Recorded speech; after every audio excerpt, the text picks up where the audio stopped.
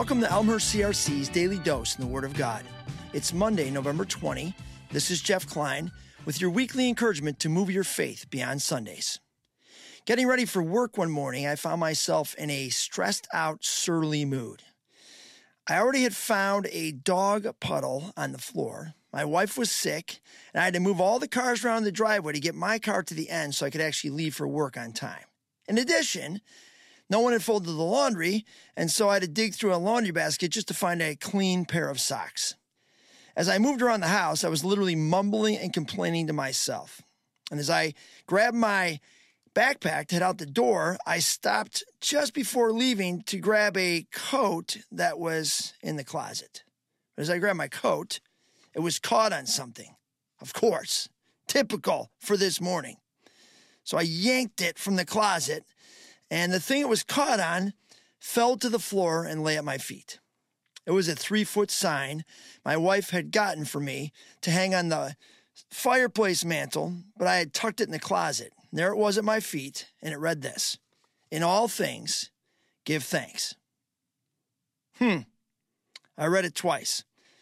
All morning, I'd done everything but. So I started right then and there.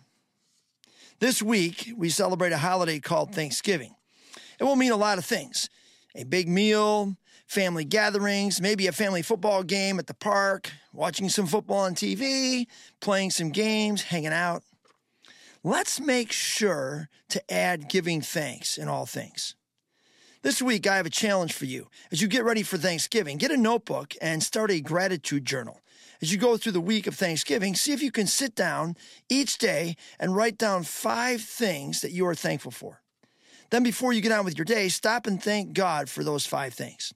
If you do this all week, you'll have a list of 35 things to celebrate and be thankful for. In James 1, we read this: "Don't be misled, my dear brothers and sisters. Whatever is good and perfect is a gift coming down to us from God our Father, who created all the lights in the heavens. He never changes or casts a shifting shadow. He chose to give birth to us by giving us his true word, and we out of all creation became his prized possession." Now that's something to be thankful for.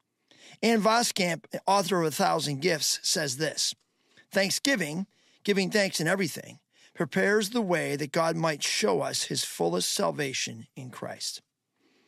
So make a list of the good gifts. Write them down. Celebrate God's gifts in your life, especially the gift of being his, and then give thanks.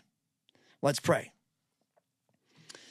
Father God, we're sorry for our mumbling and grumbling and stressed outness and lack of gratitude.